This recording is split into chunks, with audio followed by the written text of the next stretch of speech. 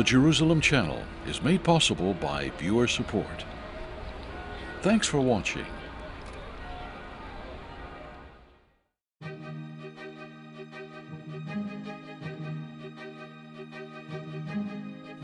From the Sea of Galilee to the desert wilderness of the Negev, Israel is the living embodiment of God's covenant promises. What happens in Israel shapes the destiny of the world, and its eternal capital, Jerusalem, is never far from the news. Politicians may be confounded by the very presence of this tiny nation that's been restored after 2,000 years of exile by the Jewish people, but God's prophetic timetable is unfolding before our very eyes. The Jerusalem Channel provides a spiritual understanding of what's really happening in our world today, but we can only continue with your support. Please consider helping us to go and grow with this media ministry. You can make a gift through our website, our app, or by post. Our mailing address in the USA is Box 2768, Stanton, Virginia 24402. In the UK, it's Box 109, Hereford, HR4 9XR. Keep informed and pray for the peace of Jerusalem by partnering with the Jerusalem Channel. The Protestant churches have just celebrated 500 years of the Reformation, but can we believe God for an ongoing Reformation, particularly for the Holy Spirit to rid the churches of the scourge of replacement theology? Replacement theology is the error that claims that God has rejected the Jewish people and replaced God's covenant promises to them with the church. But nothing could be further from the truth. The heresy of replacement theology is particularly myopic in light of so many Bible prophecies being fulfilled concerning the nation of Israel right before our eyes. The God of Israel is faithful, and He's a covenant-keeping God. The church must understand the times.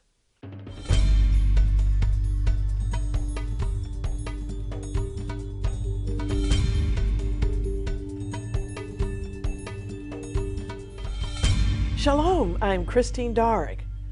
I think many will agree that the Protestant Reformation certainly didn't finish the job.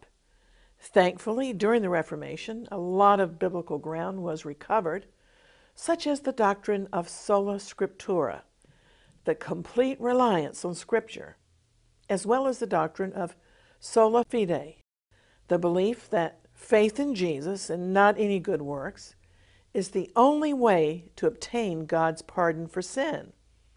However, it's a well-known fact that the most prominent leader in the Protestant Reformation, Martin Luther, also woefully engaged in anti-Semitism toward the end of his life that ultimately helped to seed the Nazi Holocaust. Our ministry's recent prayer tour in parts of Germany and Switzerland, where the Protestant Reformation flourished, had a mission to believe God for an ongoing Reformation in the church and in Israel, and for the church to rid itself of the era of replacement theology. Replacement theology is also known in Christianity as supersessionism. Supersessionism, or replacement theology, maintains that the Christian church has somehow inherited the covenant promises to the Israelites as the definitive people of God. This new covenant has replaced or superseded the Mosaic covenant and the Hebrew scriptures, so they believe. But what does the Bible itself teach? Well, the New Testament teaches that God is not finished with the Jewish people, that in the last days, when the fullness of the Gentiles has been received into the church, all of Israel will be saved and grafted back into the olive tree of God. That's the teaching of Romans 9, 10, and 11, and other scriptures.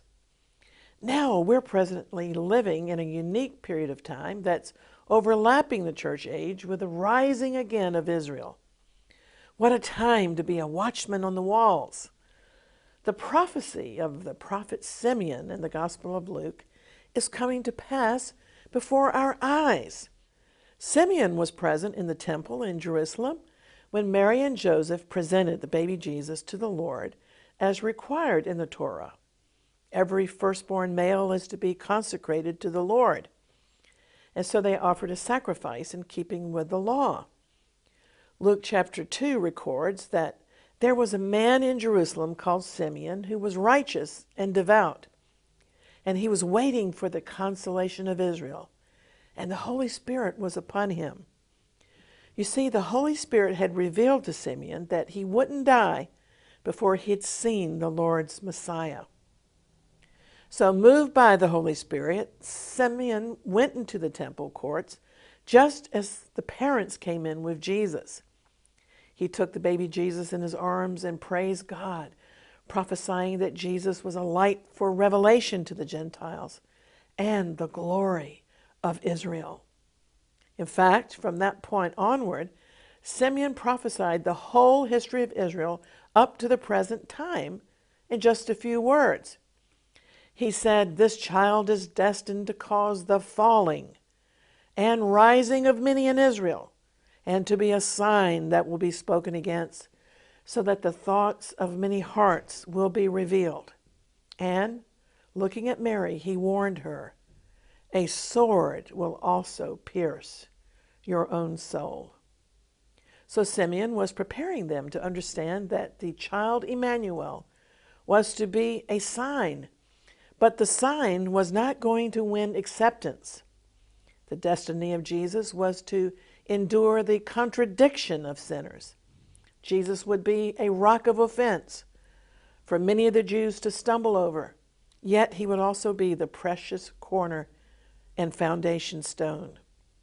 No doubt the prophet Simeon had in mind the words of Isaiah chapter 8, verses 14 to 15, which reads, "And he will be a sanctuary, but a stone of stumbling and a rock of offense to both the houses of Israel, and a trap and snare to the inhabitants of Jerusalem.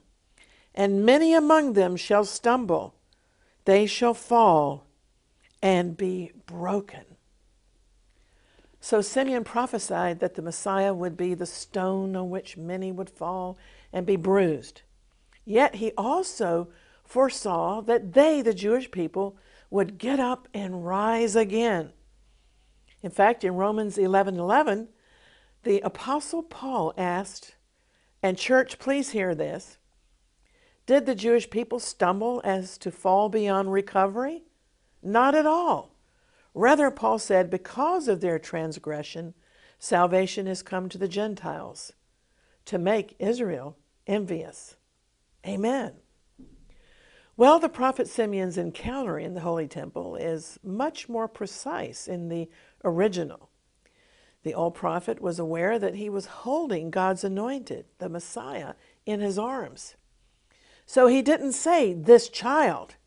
He just said, "this," not attributing any age to the holy person.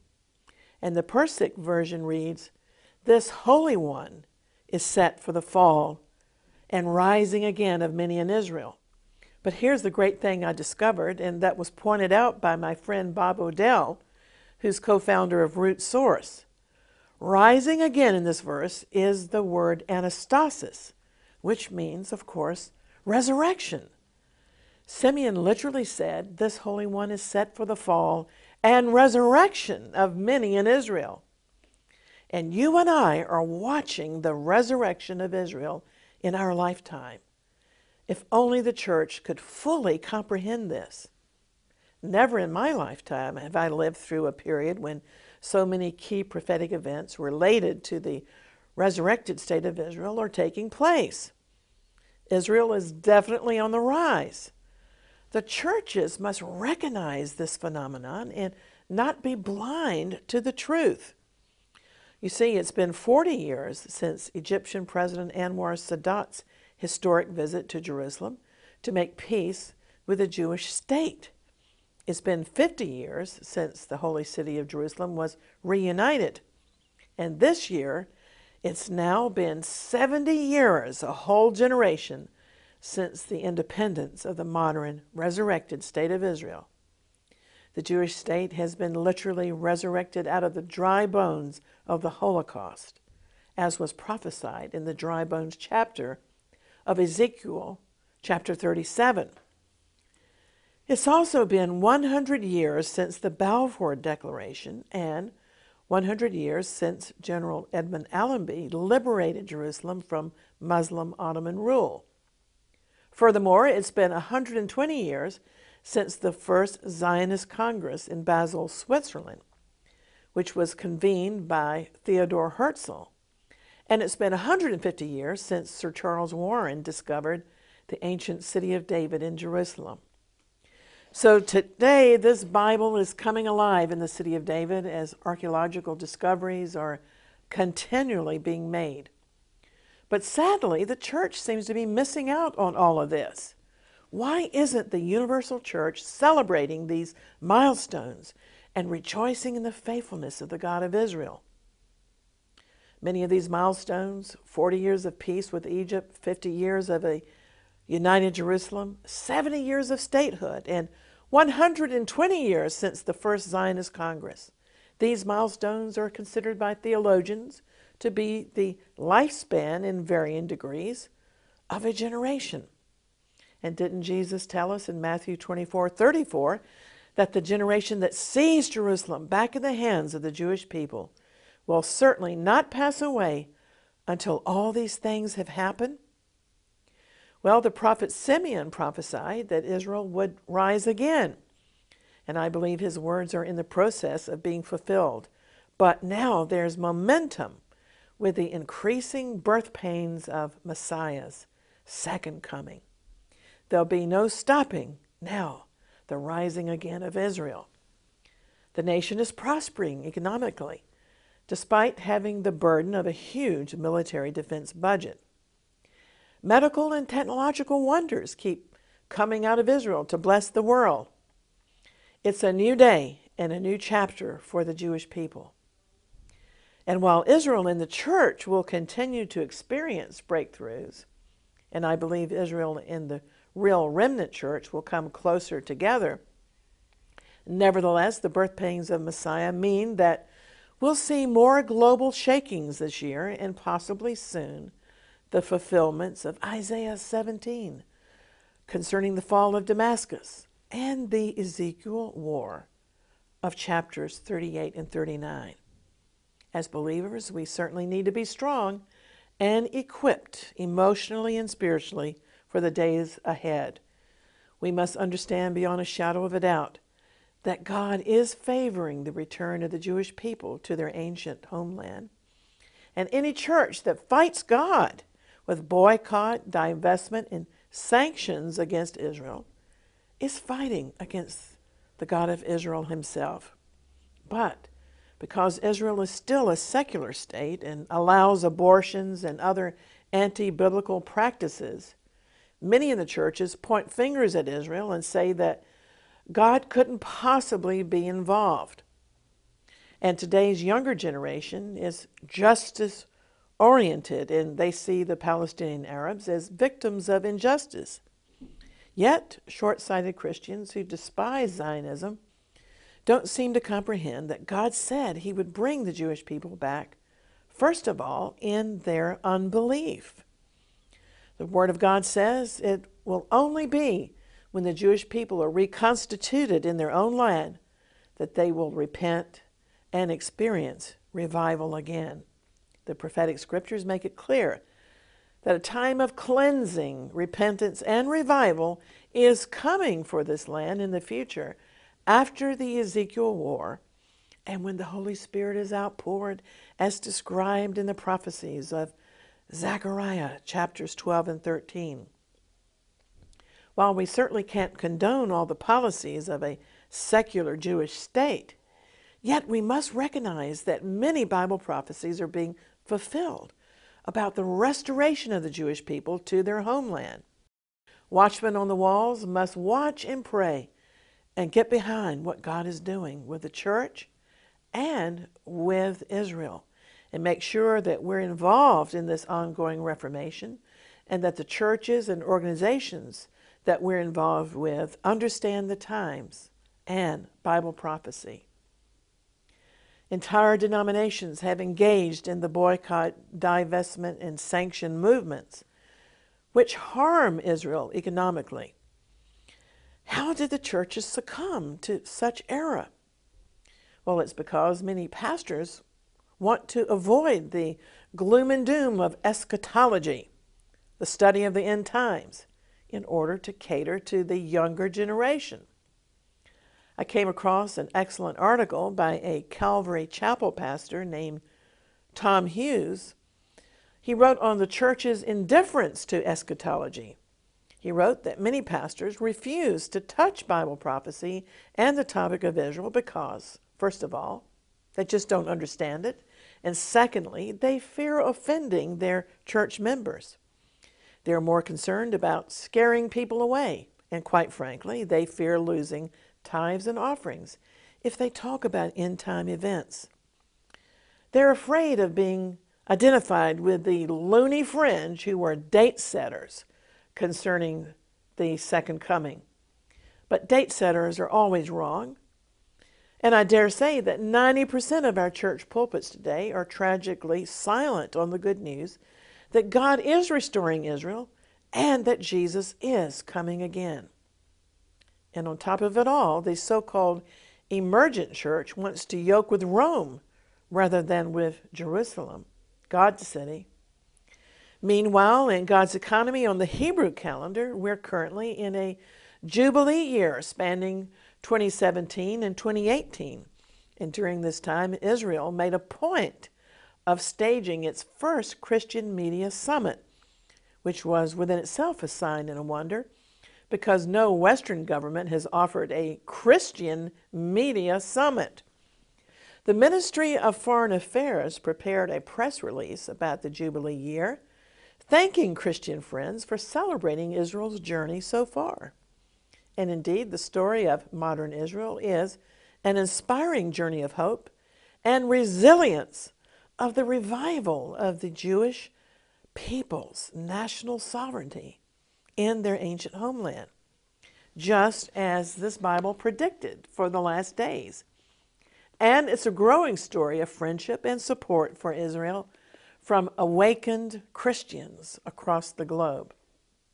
According to the Foreign Ministry's press release, Israel sees the Jubilee year as a special opportunity to express gratitude to the countries and individuals who've supported the Jewish state from its inception.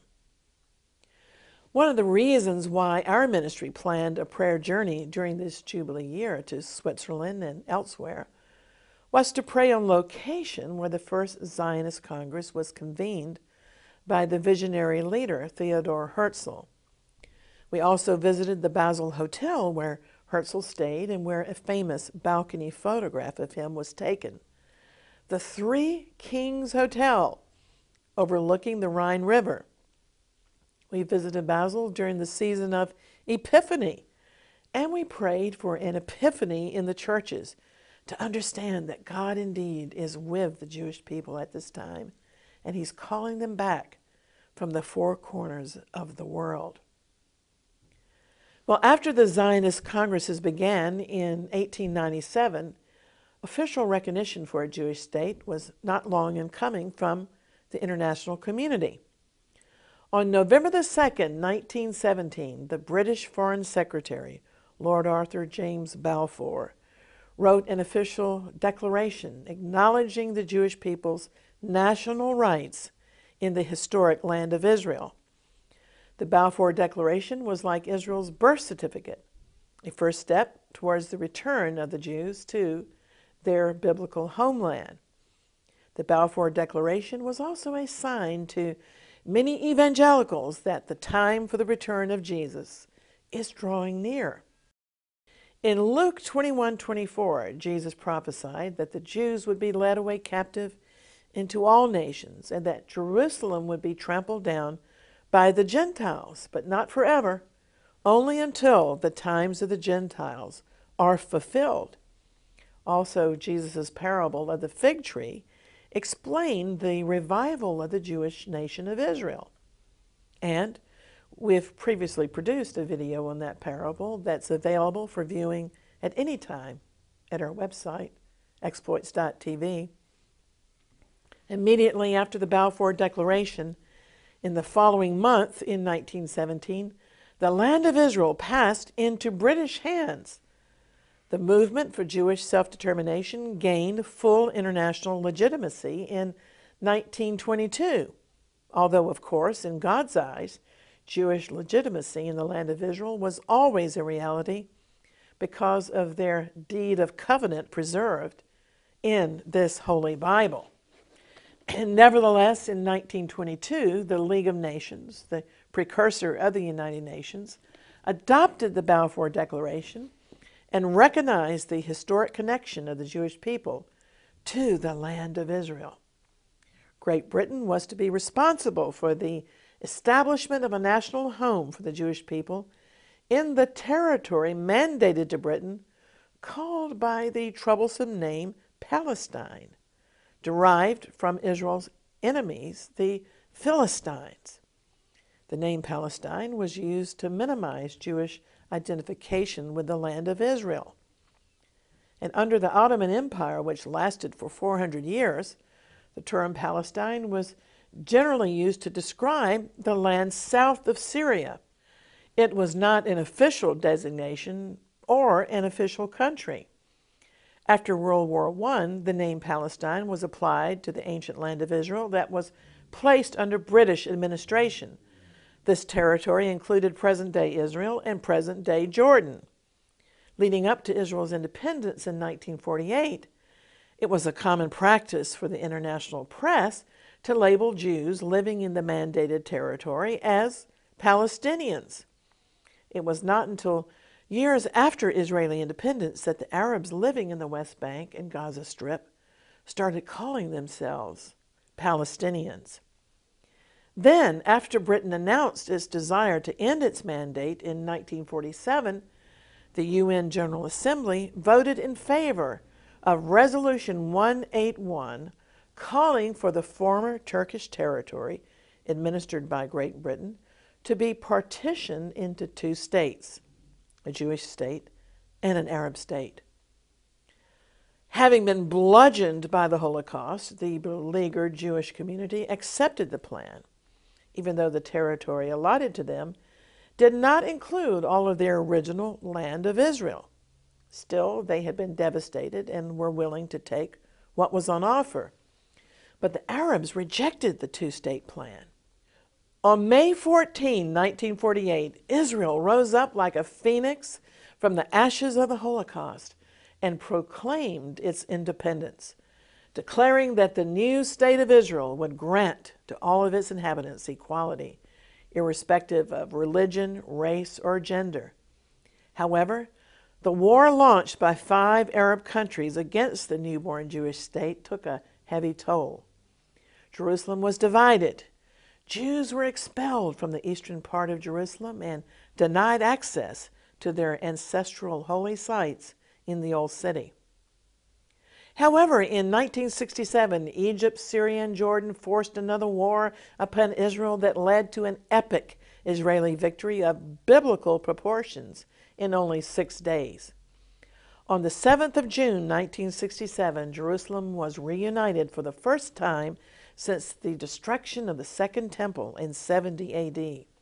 The Old City, the Temple Mount, and the Western Wall were unified under Jewish sovereignty. Once again, Israel immediately committed itself to freedom of religion and freedom of access to the holy sites for all faiths, a promise Israel has kept for 50 years. Then, in November 1977, the cycle of Arab rejection of Israel's appeals for peace was broken with a surprising and electric historic visit of President Sadat to Jerusalem. And 15 years later, Jordan signed a peace treaty with Israel. Today, the state of Israel has become an established fact, God himself has protected the tiny Jewish nation in the midst of hostility. Israel is truly a miracle of preservation.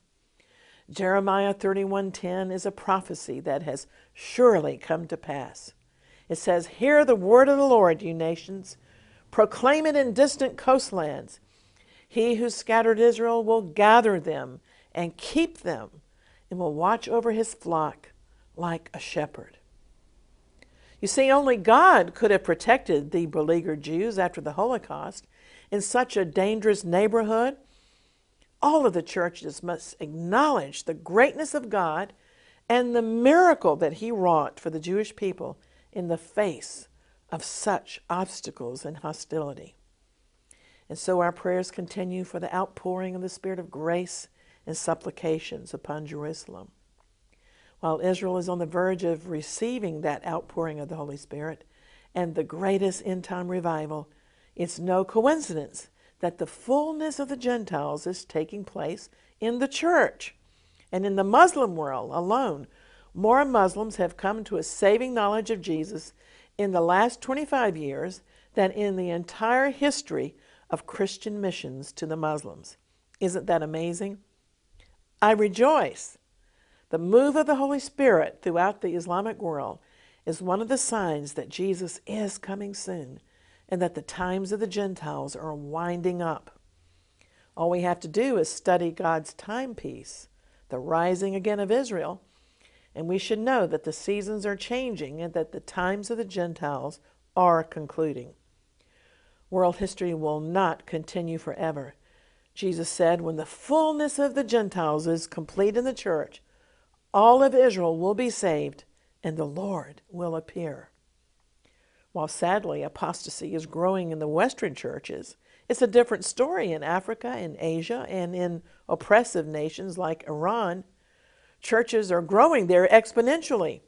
The Moabad Iranian Christian News Agency reported that Christianity has been growing at an exponential rate in the last couple of decades in Iran, causing the Islamic government a great deal of concern. And in China, it's estimated that there are more disciples of Jesus than members of the Communist Party. Even the most conservative estimates suggest that China will have more Christians than any country in the world. Part of the spiritual warfare that our ministry has been experiencing as a result of our own meetings in the great nation of India is that the powers of darkness are running scared of Christianity.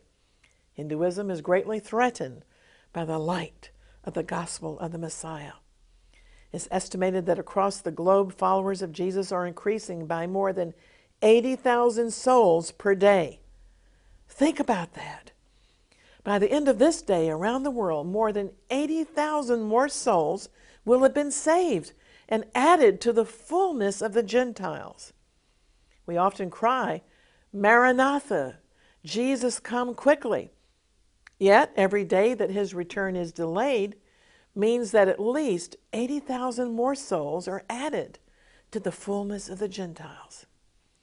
Even if I'm disappointed that Jesus hasn't yet returned, nevertheless, I can rejoice that 80,000 persons were saved from eternal perdition within the last 24 hours.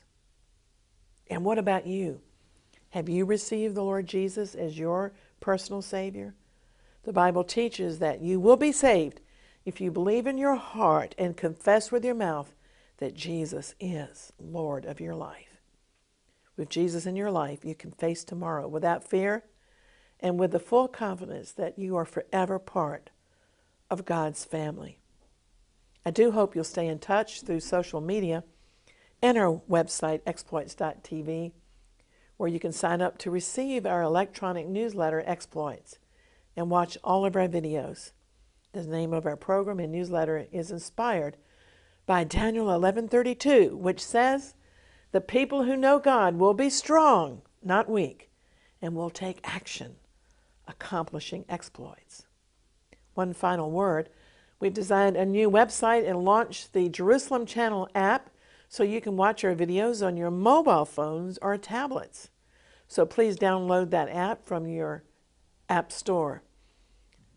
And now, until next time, always contending for the faith and praying earnestly for the peace of Jerusalem, I'm Christine Darg. Maranatha and Shalom.